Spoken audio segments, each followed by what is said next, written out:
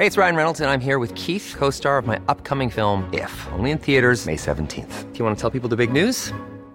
All right, I'll do it. Sign up now and you'll get unlimited for $15 a month and 6 months of Paramount Plus Essential Plan on us. MintMobile.com/switch.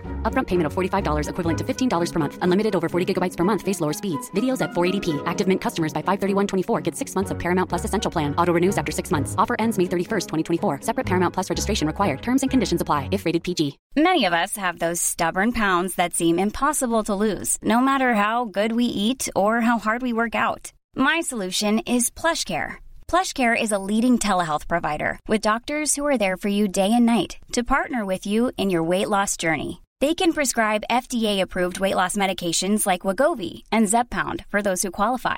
Plus, they accept most insurance plans. To get started, visit plushcare.com/weightloss. That's plushcare.com/weightloss.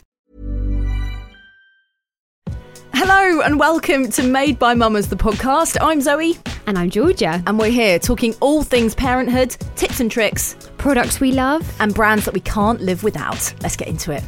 How are you, G? I'm okay. How are you? I mean, ups and downs, highs and lows. Hopping along. Just call me hop along. I had a bit of an incident, #Footgate, last week in a bar. It's like one of the only nights I've been out. That's why you shouldn't go to bars. Seriously, when do we ever go to bars? I know. And some very drunken woman who actually we know quite well, just basically dropped and smashed her full glass of booze on my foot. It just popped the foot open, and then I feel like I've definitely damaged the ligaments. I'm laughing because, you know, what else is there to do? Yeah, what else can you do? But I'm going to say this on here so everyone else can get at you as well. You need to go and see somebody. Okay, Mum. Anyway, how are you? What's happening? I'm all right. You look great today. Thank you. I love this little green, what is it, cashmere onesie. It's I've sort of come in loungewear today because we're here for such a long time. If anyone wants to see, I'm basically wearing, like a onesie. How are you getting on with little Gigi? She's all good. Yeah, she's lovely actually. Yeah. She's such a good bubba. Yeah, I went to see schools yesterday. That's a bit scary, isn't I can't believe that Axel's starting school in September. How did that happen? I don't know. I really don't know. When I was looking around, like at all the children in the classes and stuff, I was literally like, oh my God, you're all actual children. Yeah. Like, you're not like toddlers or babies, you're children and you're sitting at desks and you're writing. I mean, what the hell? I mean, will he be going dressed as a police officer every single day? That's the question I want to know. No, but... But I do think uniform has something to do with the school you pick, because I saw this school yesterday which had red berets. So then I Googled schools in Brentwood with red beret. Did you? Yeah, because I think he'd love to wear a red beret. So, watch this space. Excellent. Any sort of dress up Axel's involved in, he enjoys. So today is going to be a fairly tough conversation, I think. Yeah, it definitely is. We've had some messages about... grief, and we've obviously touched on this subject before when we spoke to the absolutely incredible Cara Greenwood, who came in to talk about baby loss, but we haven't ever talked about parenting through grief. So if something traumatic happens in our lives, how do we then cope? What are our coping mechanisms to then be able to carry on parenting? Yeah. So for example, the loss of a parent. Now, I lost my dad in 2013. I wasn't a mum at this point. I was 30. Out of the blue, he had a humongous heart attack, a pulmonary embolism that shot from his left leg up to his lungs, and he just died.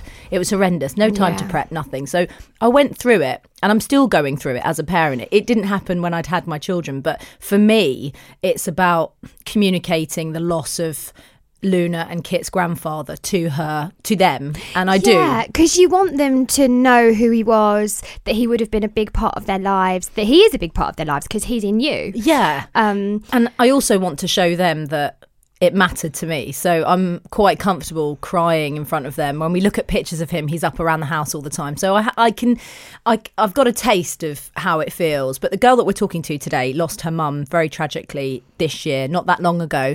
She's mum to two, and she speaks very openly on her Instagram about her loss. Yeah, she does. I mean, you can't imagine having to put on that brave face every morning or every day.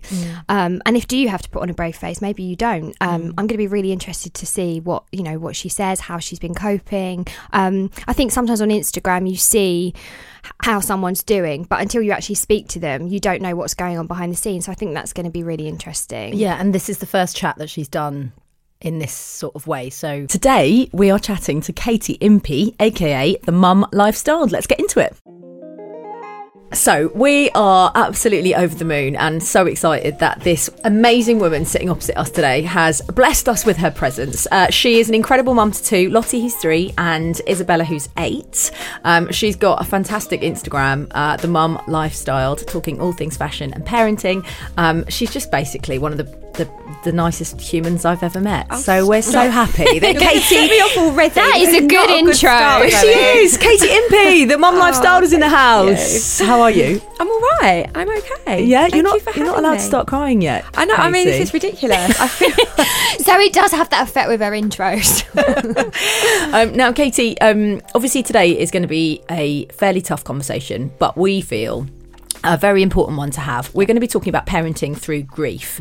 Obviously, you've had probably one of the worst years of your life this year. Can you just talk us through what's been going on over the last 12 months? Okay, so in August last year, my mum was diagnosed with kidney cancer, and it became apparent quite quickly that it was terminal, and then over the space of 9 months, things went from bad to worse, really, and she passed away in April of this year.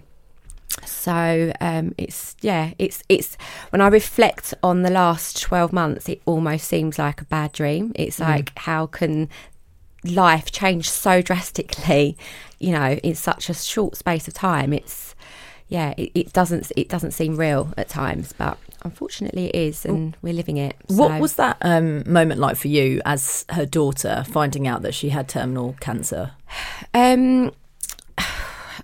Shocking and terrifying. She's had cancer before.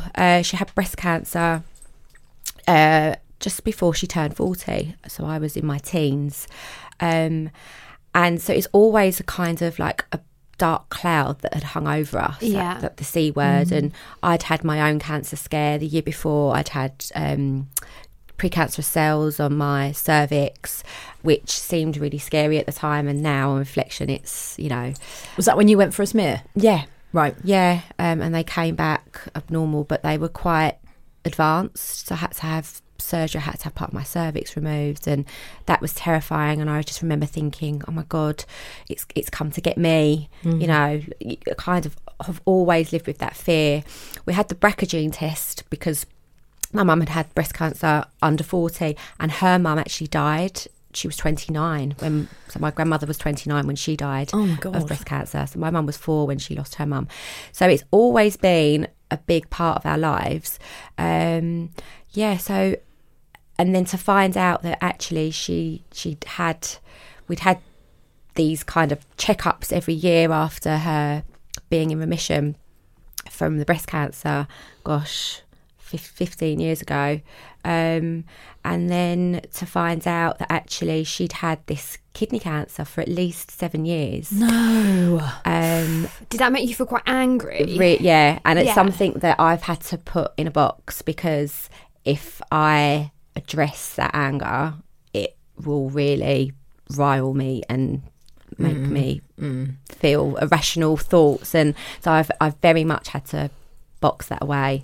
But yeah, we found out that after she was diagnosed that they'd missed the tumour. She'd had a scan. She'd been having persistent urine infections, and she was 61 by this point. So young, though. They just dismissed it, the sweats and the tiredness and the kind of just that unwell feeling that she couldn't put her finger on as the menopause. And then it was only this one amazing GP that had the foresight to look back over her records, and she was like, hang on a minute, these urine infections are so persistent. And then she went so far back that she saw this. She said, oh, you had a scan in 2011 and it showed a mass. My mum was like, oh, I can't remember, you know. Lots happened in those 7 years. She became a grandmother. You know, you think what happened in the space of 7 years, life in general, the trips that you take, the jobs, you know, whatever. So that scan actually showed the start of a tumour, which went undetected, and by the time it was diagnosed in August of last year, it was stage 4. It spread to her lungs. The original source was her left kidney. It spread to her right kidney, and the tumour that was around 3 centimetres in 2011 was over 11 centimetres. It was bigger than the kidney itself. Oh my God. So it was like bam, bam. It was just so much, and it just kind of went from bad to worse, really. And was there no hope? The diagnosis was terminal, that was it? Well, with kidney cancer, it's always terminal. So you can't treat it with conventional cancer treatments, so it doesn't respond to chemo. There's obviously lots of research and there are some really innovative treatments out there. But because my mum's had progressed to the stage that it was really a case of just containing it as much as they could and prolonging her life as much as possible. So that was the hope. But she had surgery to have the kidney removed in the August.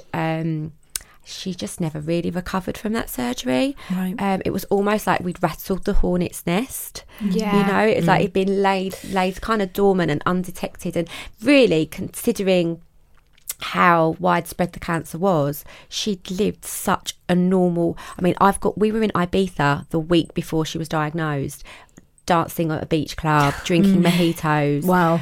You know, I remember joking that we invited them to join us on our holiday so my husband and I could, you know, have a bit of party time in Ibiza. And this one particular night, my mum and dad wouldn't go home. They were the ones dancing. I was like, come on, guys, you know, you're here for us. Babysitters. This is our time. Exactly. And she just like had so much life in her. So it was just shocking. And I think the thing with cancer is it's a cruel disease in so many ways, but in some ways it prepares you at every stage. So you think that you can't, how are you going to live through this? How are you going to get through this? And at some point you adjust and that becomes the new normal, and then you get hit with another wave of bad news, and then at some stage you adjust to that and that becomes the new normal. And at every stage, you know, my dad was a typical man, and you know, he's never made a bed or loaded the dishwasher or done any of those things. And as my mum's as the disease progressed and she got more and more poorly, he just took more and more on and became just, you know, it taught him a lot of life lessons, and now he's kind of able to do things that he would never have been able to do if it had been a sudden thing. He would have literally just been sat there going, where does this go? We were talking about this earlier on, and I was saying in the chat before you came in that obviously when I lost my dad, it was a pulmonary embolism, so a blood clot in the leg just shot straight to his lungs, so there wasn't a chance to say goodbye. And actually I was in Ibiza and I couldn't get on a flight, and he died almost instantly. So my mum was left with that reality of kind of, what do I do now? You know, it's that feeling. But I guess, you know, with an illness, one way isn't better or worse. Do you know what I mean? They both bring absolute horrors and traumas. Ultimately, you're left to live the rest of your lives without that person. Exactly. And in some ways, the cancer is cruel because you see it. Taking that, you know, it damaged my mum more emotionally than it did physically. I mean, she changed so much mentally. Right. And that I found the hardest thing to cope with. But then we were able to get used to the idea. We were able to do things when we were eventually told that she had weeks, you know, the cancer had spread beyond any, you know, they trialled her on this treatment called immunotherapy, which is really groundbreaking in terms of kidney cancer, and I know that it's really successful for a lot of people, but it was obviously just too little too late for my mum. But we were able to have 4 amazing weeks. I got married. Yeah, I was going to ask you, what do you do? 'Cause that was my next. Were you going to say the same thing? Same. Yeah, I was going to say, how do you go about sort of making those weeks the best that they can possibly be? So, you know, you never... You don't ever want to be faced with that prospect, but I guess when you're in that, then you just have to make every day count as much as you can, really. I had a message from somebody on Instagram just this week, actually, saying that was going through something similar. Her mum been diagnosed with cancer and it was terminal, and that she only had a few months left, and you know, she feels lost. And my advice to anybody going through that is to just be grateful for the here and now and live in the here and now. Like, I tried not to allow myself to get too upset during her illness, because I knew that at some point she wasn't going to be around and I would have the rest of my life to cry and be sad. And I didn't want to waste a single day of her being here feeling sad. So, you know, I was just so grateful that every day that we had her, and even on the rubbish days and she was really sick and it was really tough to see her like that, I was just glad that she was there. Yeah. So, you know, you just, no matter whether it's days, weeks, months, you just have to live for the grab now. hold of it, don't you? look too far ahead. Yeah, and 'cause obviously it's scary. your children are really young. So especially Lottie. So how did you go about sort of telling them, explaining to them what was going on, or did you not? So we didn't really tell Lottie anything. Well, she was, 2 at the time? Yeah. Yeah. So, but Isabella had a particularly close relationship with my mum, beyond the usual grandmother-granddaughter. I mean, Isabella's since described my mum as a second mum. And they formed an especially close bond from like the moment she was born. My mum was in the room with me when I had her. She was literally like business end on a stool, like head in front of the midwives. And she was the first person to see Isabella. Like, she could see her head coming out. Gruesome. That moment that we don't want to think about. Yeah, that one. Yeah. The one that I definitely didn't want my husband to see. So yeah, they had an especially close relationship. So I was really conscious. I didn't want to frighten her because I was terrified. We were all terrified, and I didn't want her to live with the fear that I was feeling, unless it was completely necessary. And then obviously once we knew that she'd had the surgery, but the cancer had spread and it was terminal, we decided to tell her. But we were going to tell her together over a weekend. But I remember it was half term, so I'd had her with me, and we'd been to the farm with friends. And when we got back to the car park, put the girls in the car, and it was my friend who was over from Ibiza. And she was like, oh, put the kids in the car. She's like, how's your mum? Because she knew that the girls didn't know. And I said, oh, not good. And da-da-da-da-da. Sort of had a little chat with her. And when I got in the car, Isabella said to me, why do you keep talking about Nanny and you don't tell me? And I just thought, I need to tell you. And she just looked at me. She said, has she got cancer? No. And I was like, oh my God. And I thought anything I say other than yes is going to be a lie. So I just had to have the conversation with her, and it was horrific. I remember driving and she was sobbing, she was crying, she was screaming for her, oh God, she was crying for her dad.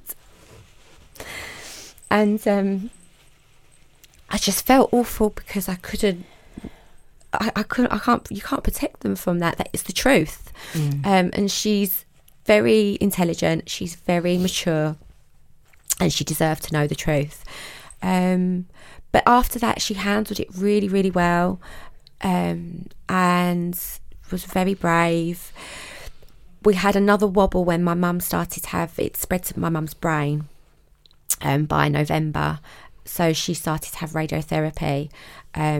and it meant that she lost her hair. So that was something. So that was a visible thing Yes. that Yeah. Isabella had to deal with, and you could Yeah. see, you can see it.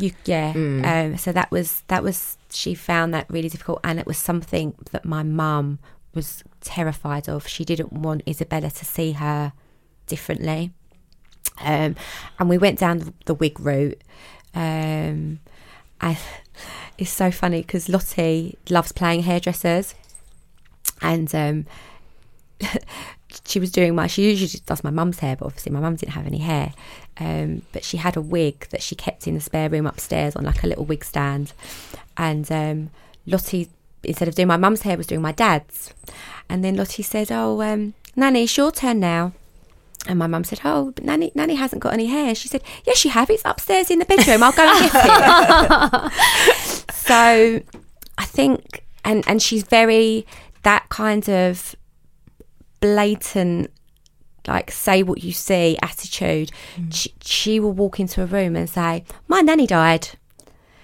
And it's like, but that's just facts, and she doesn't carry any emotional connection to it. It's something that's happened, and I don't think she has any emotion with that yet. She's 3. Yeah. But she will say, we've got like a glass, like a panoramic roof in the car, and she'll just be in the car and wave through the roof and be like, "Hello, Nanny. Nanny's in the sky." And she will talk so openly about it, whereas Isabella is much more of a closed book. And we've had a few moments with her where she's been acting out since my mum died, and which is really out of character for her. And when I've pushed her on it, she says it's because she's angry. Yeah. Yeah, of Which course. hurts me so much because she's the kindest little girl. So to think that beautiful little soul feels anger, oh God, it breaks my heart. Of course it does. And I guess for anybody that's going through something similar to you, or that's lost a parent that's got young kids, what do you say to her? What do you say to Isabella? Do you explain, do you try and really go there with her emotionally, or are you trying to sort of numb it? Well, for quite I was going to say for a long time, it hasn't been hasn't been a long time. I mean, it's been like 7 months since she passed away, so in the grand scheme of things it isn't a long time.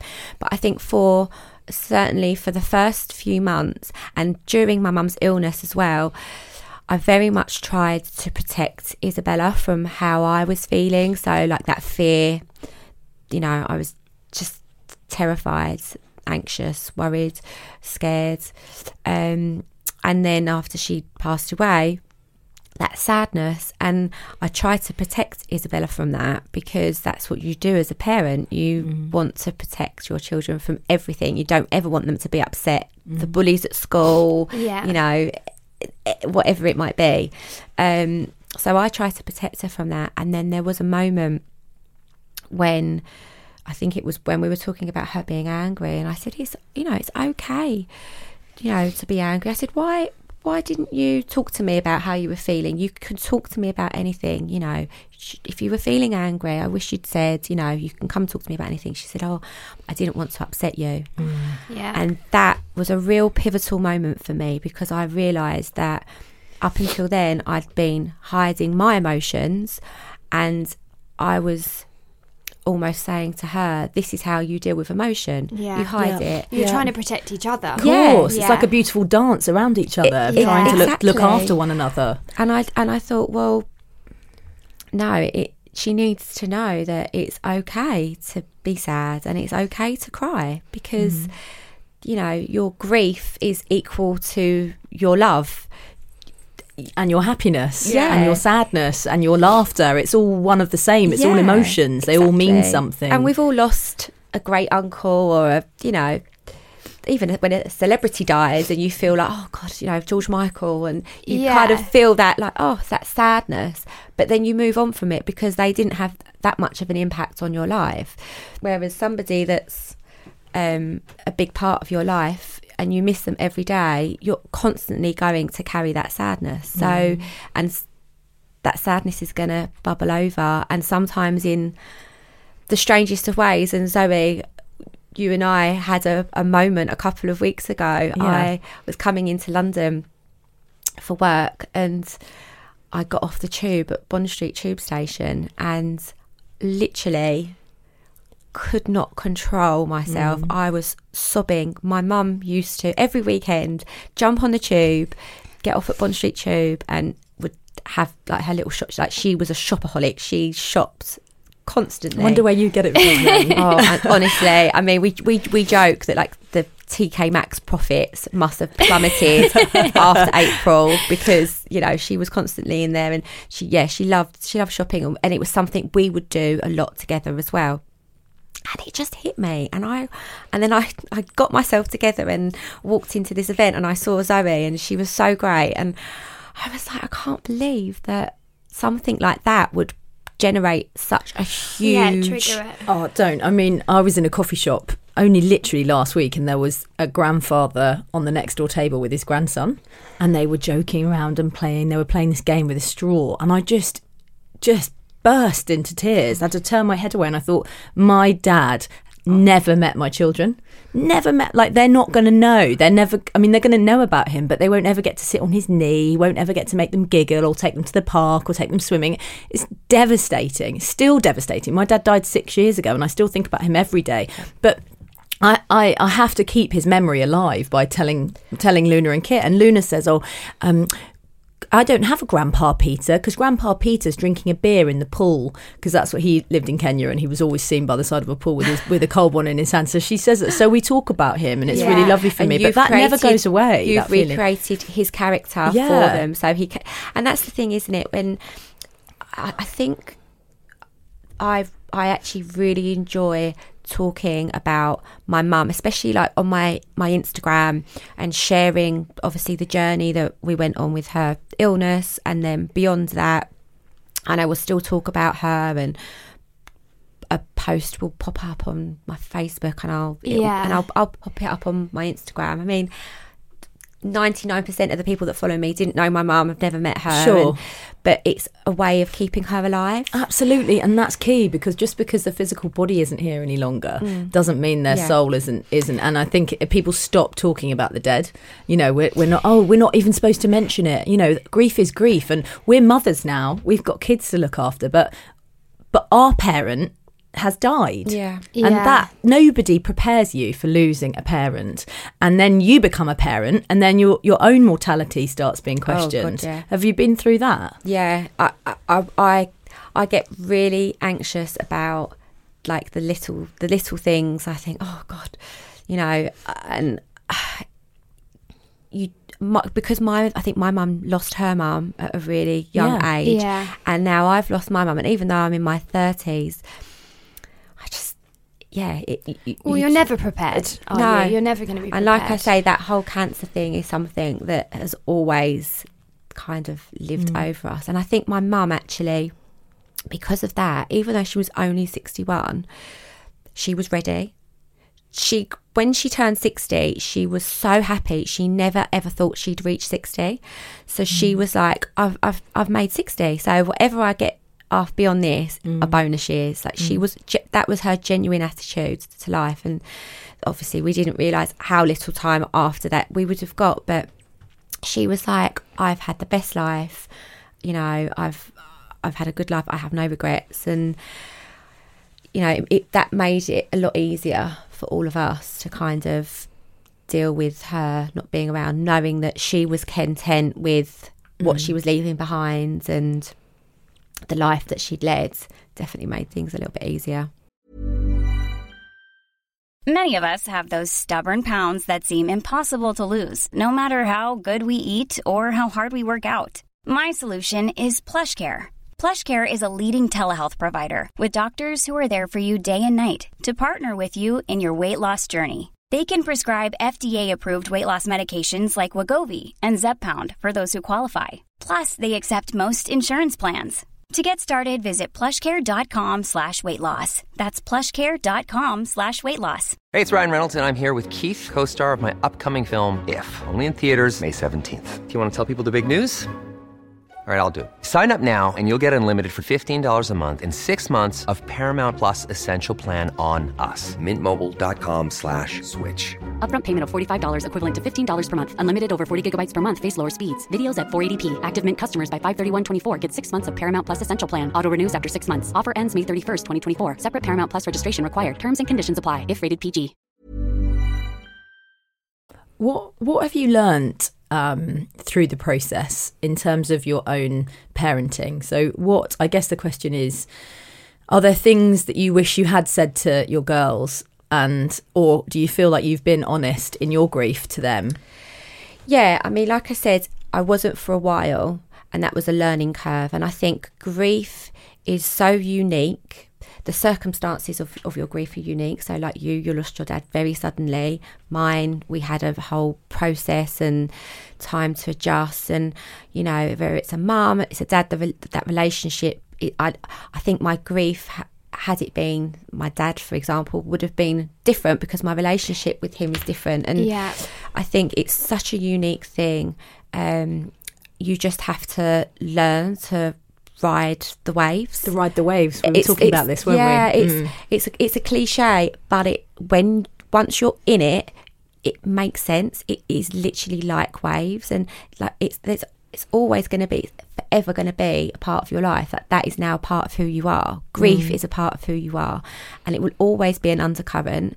And there will be times when those waves get really choppy and really, really difficult to kind of keep your head above water. And you become consumed by it. But I've learned to allow myself to be consumed and to have a bad day or two, because I know that if I fight it, it will just drag on and on and on. Whereas if I allow it and allow myself to go to that place for a day or two, I'll wake up one day and just feel better. Yeah. I think that allowing is really, I really love that, because if it ever comes up or I ever I go to the place where I've got all my photographs of him and I sit with Luna and I let myself cry in front of her, and she sees my tears and she says, "Don't cry, mummy." Oh. You know, and we talk about Grandpa Peter together, and I think it's really nice for both of us. I'm not frightened to show her that, you know, I can howl with laughter, but I can also sob like I'm going to break. I think it's really, really, absolutely. Me, I think it's important to show that. Absolutely. And we had an incident last weekend. We went on a bit of a road trip. We drove to Cornwall to make up the time. We were playing like car jukebox, so we were all taking it in turns to choose a song. Obviously we had the whole back catalogue of Frozen from Lottie. Every car journey. Oh, God, I haven't got that yet. You wait, it's out on Friday. You wait. And that wasn't a plug, by the way. Hashtag not an ad. But yeah, and then it was Isabella's turn, and she said, there's a song that I want to play, but I think it will upset mummy. And I said, what is it? And I knew what she was going to say, and it was one of my mum's favourite songs was Donna Summer. And she was like, I want Nanny's song. And I was like, whoa, let's put it on. I was like, I might cry a little bit. I said, but I'm also going to sing my heart out and remember, you know, dancing with her to it. I said, that's what we have to do. Like, let's put it on.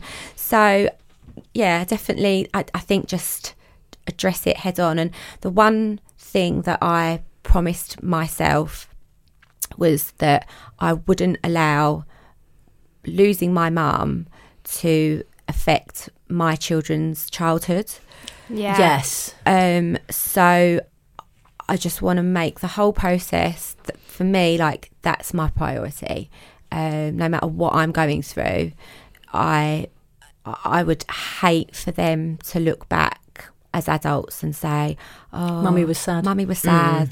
And, you know, all the time. Yeah. So sorry.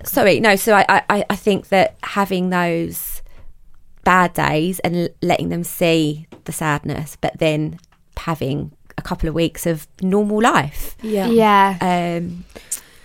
the way to do it for me. Yeah. No, I was just going to say, so in, you know, like sort of practicalities of life, you know, going on, school, all of that kind of stuff. What did you do after your mum passed? Did you keep sending your kids to school and nursery and try and keep the, you know, normal routine going?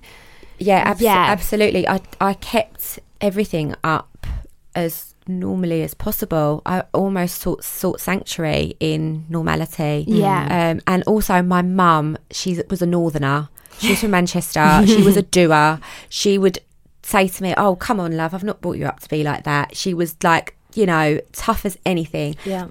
And I knew that she would like be so disappointed in me if I'd have become, you know, just allow it to consume me. And I owe it to her to carry on and have a good life and be a great mum. I had a wobble for a few weeks after she died. I would send Isabella into school like 15 minutes late, just because I didn't want to run the gauntlet and feel like everyone was staring at me. And that was I know that anyone that comes and talks to you, and I'm not saying for anybody that's, you know, witnessing somebody go through what I've been through to not say or do anything. That's the worst thing you can do, is to ignore it. But for me, you weren't ready to talk about it. I just didn't want to have those conversations. So I just took that time until I was ready to then put a brave face on. And we took some time out. After the funeral, we went to Ibiza, which is our happy place.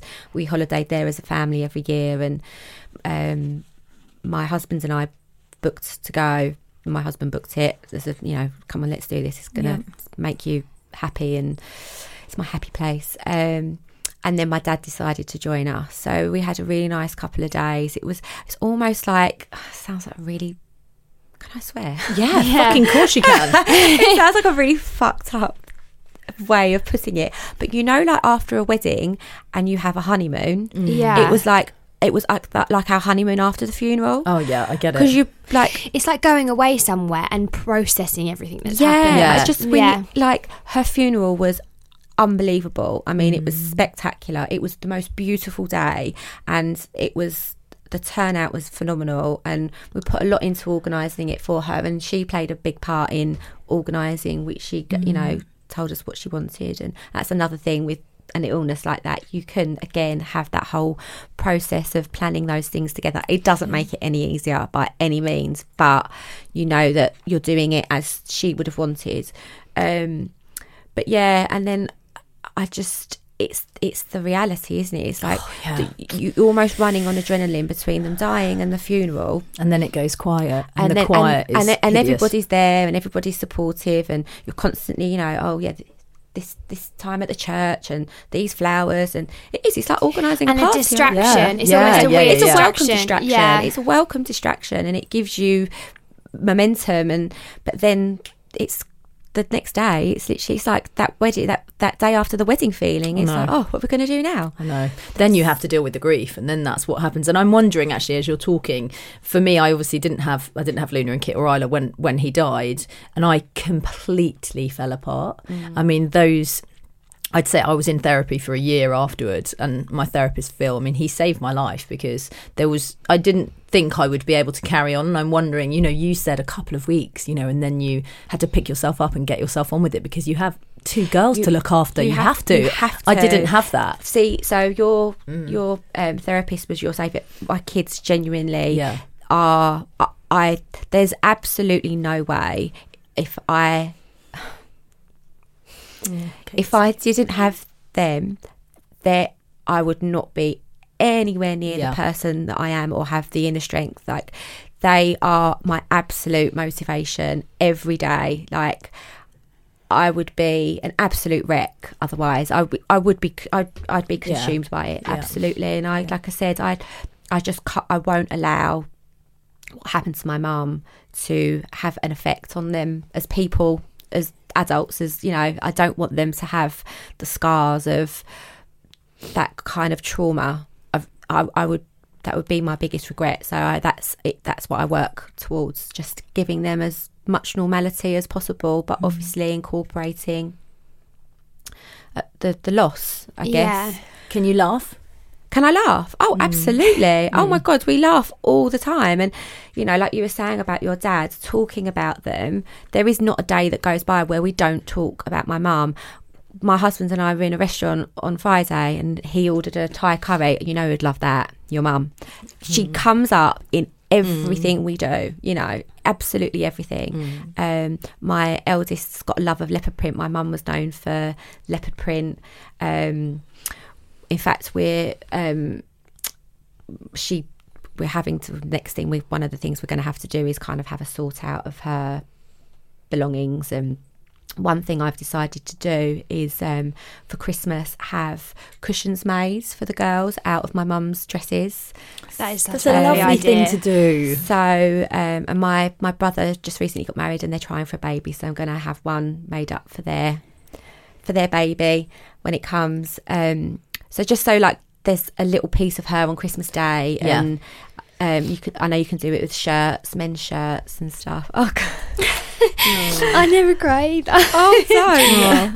It's like a horrendous, sad reality that we're all going to have to face one day, because, you know, like we're sitting here as mothers, but we are still children to somebody. Exactly. And that your parents do not die. That's not what's supposed to happen. And when they do, world rocked, you know. A friend of mine, I met a friend of mine whilst my mum was ill, and her mum has Alzheimer's, and she said to me, and obviously her mum's still alive, but she's lost a huge part of her. She's not her mum anymore. And she said something like this makes you feel like a grown up for the first time in your life. Like you grow up like that, like you're not a kid anymore. As long as your mum and dad are alive, you will always be a kid. You're a kid to someone. Exactly. So when you lose one of those, a part of you has to grow up. And I'll be really honest, and I've said this to my mum, when he died, I felt like I lost her as well, because it was the first time. She lives in Kenya, so she went back, and suddenly it was just my sister and I, and we were like, the core of our family is good. Like he was the pillar stone. He kept us together. And yes, you know, we've worked on our relationship and it's in a new place now, but actually, you know, when one of those people goes, it's very hard. It's not the same anymore, is it? It's not the same. No. And I think that's another thing that is part of the grief, is coming to terms with your life never being the same again. No matter what you do, where you go, nothing will ever be the same again. Christmases, birthdays, holidays, you know, we holidayed together. It's that's it. It's you have to get on with it. Like you have to, and you have to find a way of creating a new normal. I guess. So that's, I mean, obviously we've got a testing time with Christmas. That's going to be, and you're only 7 months. It's not long at all. You know? And I that's going to be a real test for me. I think the thought of like buying Christmas presents and not buying her a Christmas present and that kind of thing is just, it's going to be really tough. And I think that's going to be my biggest test to date, because we were such a close family. I mean, we still are a close Will you family. do something special with the kids in remembrance to her? Yeah, so we've got a couple of things planned. We're taking the kids to Lapland next week. Kids, if you're listening. So that's a big surprise, and that's going to be my Christmas. I'm more looking forward to that than anything else. Because I know Christmas Day is going to be really tough. And we're just going to like knit down together on Christmas Day. My dad, my brother and his wife, and the kids are going to just have a really quiet one. But we've booked to go away for New Year because it's my husband's 40th on the 3rd of January. It's my eldest daughter's on the 4th of January. And it would be my mum's birthday on the 2nd. Right. So we're all going to Mauritius primarily to celebrate my husband's birthday. But it just seemed right that we all be together on her birthday. So how lovely. Yeah. So, and I feel really grateful that we're able to do that and be together on that day, and you know, in such a special place. Yeah, it's going to be lovely. Absolutely. Oh well, listen. At the end of every podcast, we all need to take a breath now. Tissues. I know. Firstly, thank you. Yeah, thank you so much. Thank you for asking me. It's a real privilege.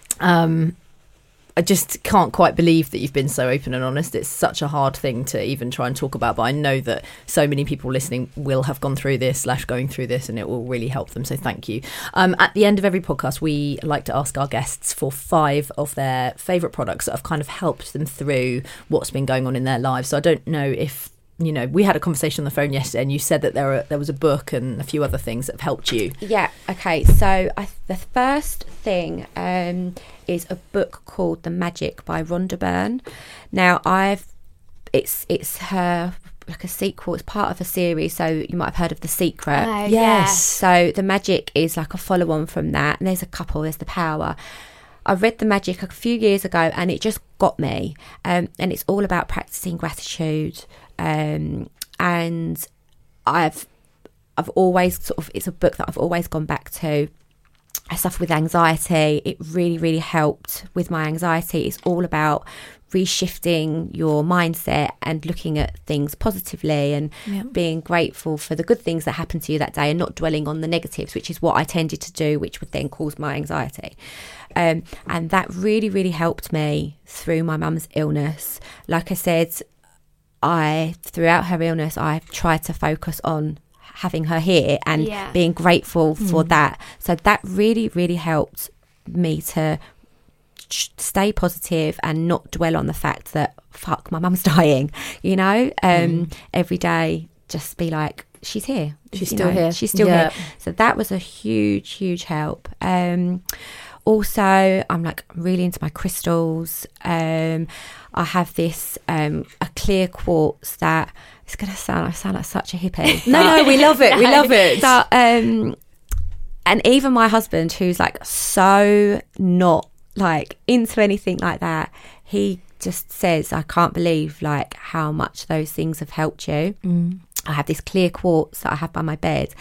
And if I'm ever feeling anxious or stressed, I'll literally hold it and I can feel like the anxiety like running out of me. They're so powerful, crystals. It's amazing. And then where can you get one of those?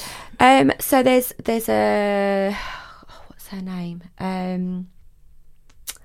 There's a girl on Instagram, and she's amazing, and I follow her, and she's just really like. We'll put her in. We'll put her in the show Yeah, notes. sorry. Yeah, no, don't worry. Off the top of my head. There's a really amazing crystal shop in the Cotswolds. If anyone's in Oxfordshire, but yeah, just all around really. But okay. Like do your research. Yes. I was gonna say. And yoga and meditation. So I know it's not like an item, but it like in terms of just calming and just keeping on top of that like anxiety is has been really good for me. And then there's one. She's reaching under the table. What's she going to bring out? I couldn't remember the name of the book, but so when my mum was diagnosed, my mum was under Guy's Hospital, and they've got a fantastic cancer centre there, and my mum had the most amazing nurse called Linda, and she realised quite early on how important my daughter was to my mum, and she invited Isabella to come in and see the cancer centre, see where her nanny was having her treatment. I mean, oh wow! So I mean, the things that the NHS do. Gave me her own personal number if Isabella has any questions.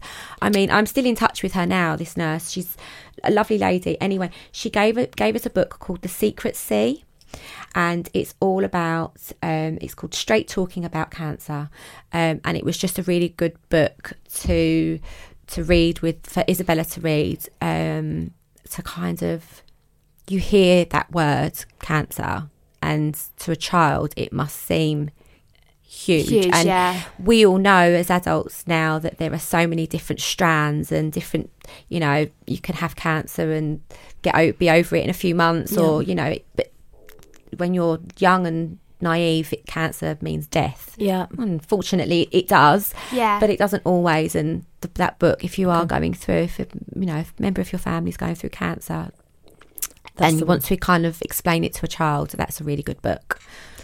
Brilliant. Katie, thank you so much. I'm coming right round to the other side of the table to give you the biggest hug. Thank you so much. You're girls. amazing. It's been really cathartic. We love you. Thank you. Thank you. Thank you. We both are speechless, actually, aren't we? Yeah. I mean, obviously, incredibly sad, affecting all of us in the room, but a really important conversation to have, one that's not really spoken about that freely. You don't really go to those depths. No, and I think hopefully there'll be some pieces of advice that people can take away from Katie's chat and things Katie's learnt along the way. That will be helpful or comforting to anybody who's going through it. How brave was Katie to come in today and talk to us all about that? I mean, it's just so raw. 7 months. I mean, 7 months after my dad died, I could barely go outside the house. Yeah. I know. It's amazing. But, are you all right? Yeah, I'm okay. Just, it's one of those conversations that you have which just completely I felt like it was very overwhelming, and just watching somebody speak so openly and you can see everything that they're feeling is just it's quite a lot. She's so brave. You could see the grief as well. The grief was like pouring out of her. Yeah, but equally when she spoke about her daughters, her face changed. Lit up. Yeah. And I loved how she was so positive. She was like, I'm not going to let my grief affect my children's life. Yeah. And I think that was such an interesting point as well, you saying that your therapist was the person that held you together. Yeah. And her saying that her children have held her together. Because that's the thing, isn't it? When stuff isn't going right in your life, you do hold it together for your children, whatever that is. Yeah, you have to. Yeah, and sometimes that does help you. Yeah. Because you have another purpose as well. So, yeah. I think we need a cup of tea. Yes, we do, and a biscuit, please. So there is going to be no products from Georgia and I this week. Katie gave us some really incredible ones at the end there. So all that's left to say really is if you would like to rate, review and subscribe to the podcast, that would massively help us out. Of course, we would like a little 5-star if you're going crazy with your thumbs. And if you want to send us a message about anything we've spoken about today or anything you'd like us to speak about, it's at Made by Mamas, or you can DM Zoe, who is very good at getting back to DMs, at Zoe Hardman. Yes, and we'll be back next week with more conversation. Can't wait.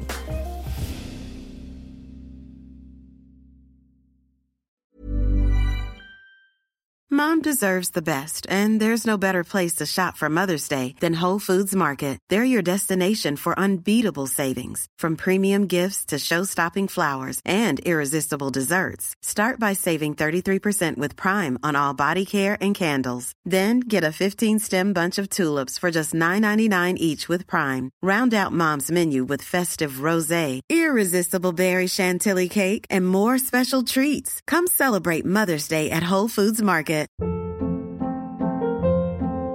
Hold up. What was that? Boring. No flavor. That was as bad as those leftovers you ate all week. Keke Palmer here, and it's time to say hello to something fresh and guilt-free. Hello Fresh. Jazz up dinner with pecan-crusted chicken or garlic butter shrimp scampi. Now that's music to my mouth. Hello Fresh. Let's get this dinner party started. Discover all the delicious possibilities at HelloFresh.com.